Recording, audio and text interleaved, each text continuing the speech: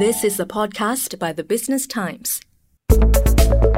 Welcome to Money Hacks, a podcast series by the Business Times where we explore useful financial tips. I'm your host, Chris Lin. Today we have with us Louis Ng, Chief Commercial Officer of Carousel. Louis has years of experience in the property market in Singapore, having been at Property Guru as Managing Director, Chief Business Officer, and today he's going to walk us through Property Buying 101 and how property trends will affect first-time Singaporean homeowners in 2020. Welcome to the show, Louis. Thanks, Chris. Now, many of our Singaporean listeners will know Carousel as a marketplace, but what's Carousel got to do with property?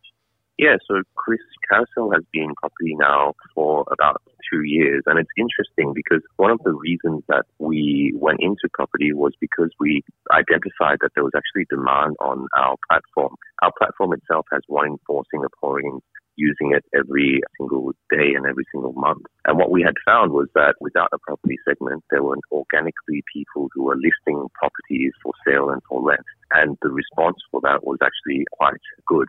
As a result, about 2 years ago, we've decided to embark on the property vertical and really make that a differentiation for us. I think for Carousel and property, there are a couple of pain points that we have helped to solve in the market.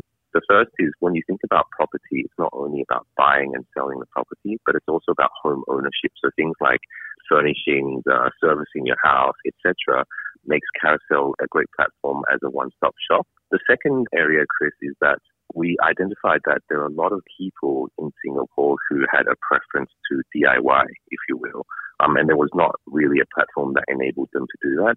So our competitors, for example, primarily only allow agents to list listings, whereas we believe that actually, you know what, if an owner wants to own and list their listings and sell themselves, why shouldn't we allow that? And we've allowed that.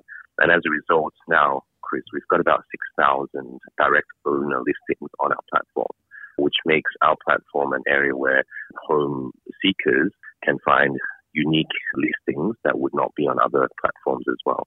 No, when you mention DIY, what you mean is, a private homeowners listing their own properties and then, someone else coming in and dealing directly with another homeowner. Yeah, exactly. I mean, I think there is a trend where homeowners are becoming a lot more savvy, and they believe that they do have the time and they do have the relevant expertise. So why not either sell myself or rent my property out myself without the need to engage an agent? So we enable that on our platform. Are there cost savings there too?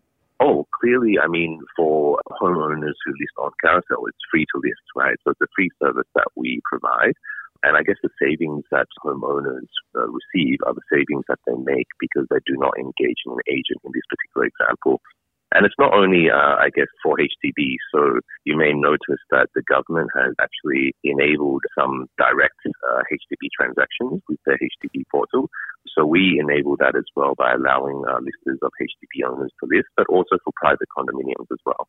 So what does this whole DIY buying and selling property trend mean for property owners, especially first-time property shoppers? I guess the trend is that there are more people who are willing to do it themselves. And I think it's because the generation of homeowners now have gone through, online and really understood what that means. And I think in terms of education and understanding of property, they've probably been through a couple of cycles. And as a result, the willingness to actually try themselves has increased.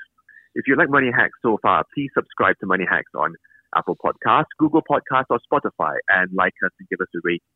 And now back to our conversation with Louis Ng, Chief Commercial Officer of Carousel, where we're talking about property buying 101, property shopping 101, I guess. So before the break, you're mentioning this trend of DIY property buying and selling, people being more, active in doing things themselves, getting to the market directly.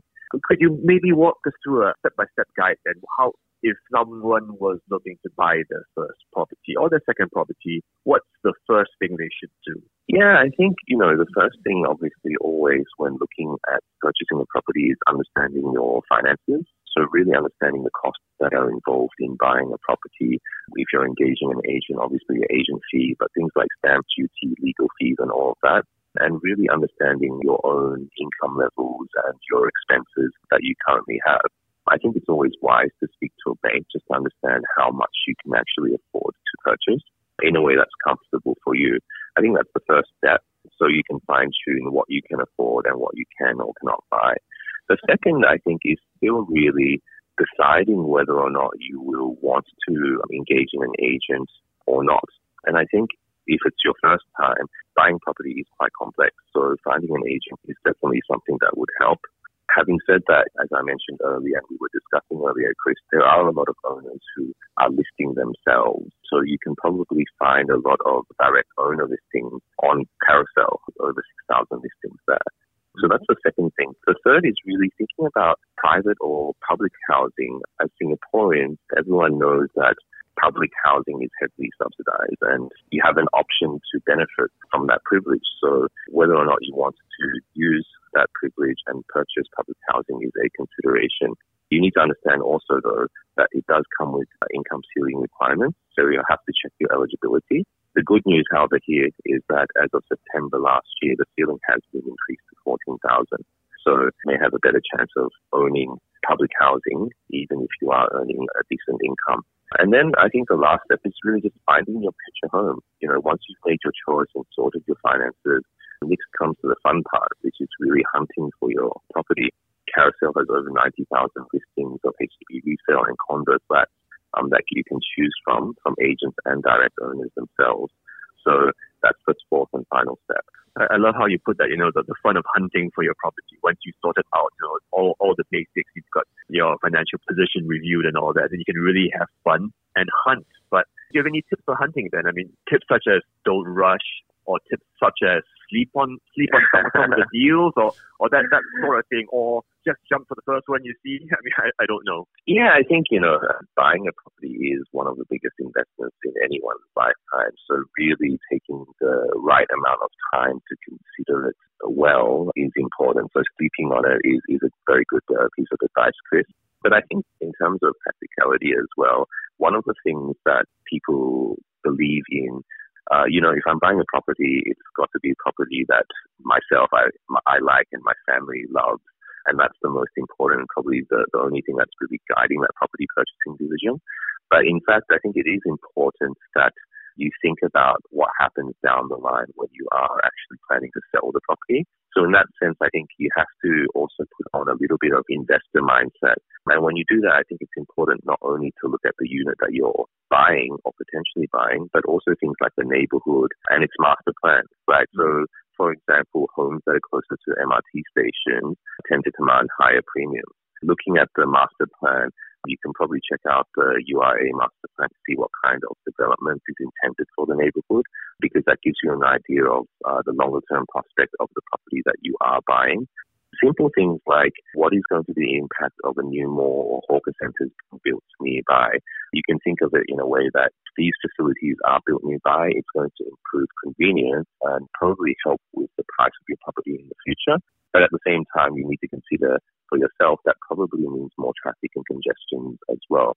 So, there's no real right or wrong answer, but what is important is really to understand what you're buying, what it is now, and what that area will become in the future. Good tips. Basically, be strategic, do some research, and look at the long term. Like you mentioned, it's a big ticket item. It's a huge commitment. So, and it's something you'll be, a mortgage, you'll likely be servicing for some time. So look at it from all angles and be careful of what you're getting into. Exactly. Makes sense. Well, thank you, Louis. So we've been speaking with Louis Ng, Chief Commercial Officer of Carousel. Thanks for walking us through Property Buying 101 and especially your 4 steps for approaching property purchase, especially for first or relatively new property buyers. That's a wrap for this episode of Money Hacks, a podcast series by Business Times. That was an SPH podcast by the Business Times. Find us on Spotify, Apple or Google Podcasts, or streaming on Google Home.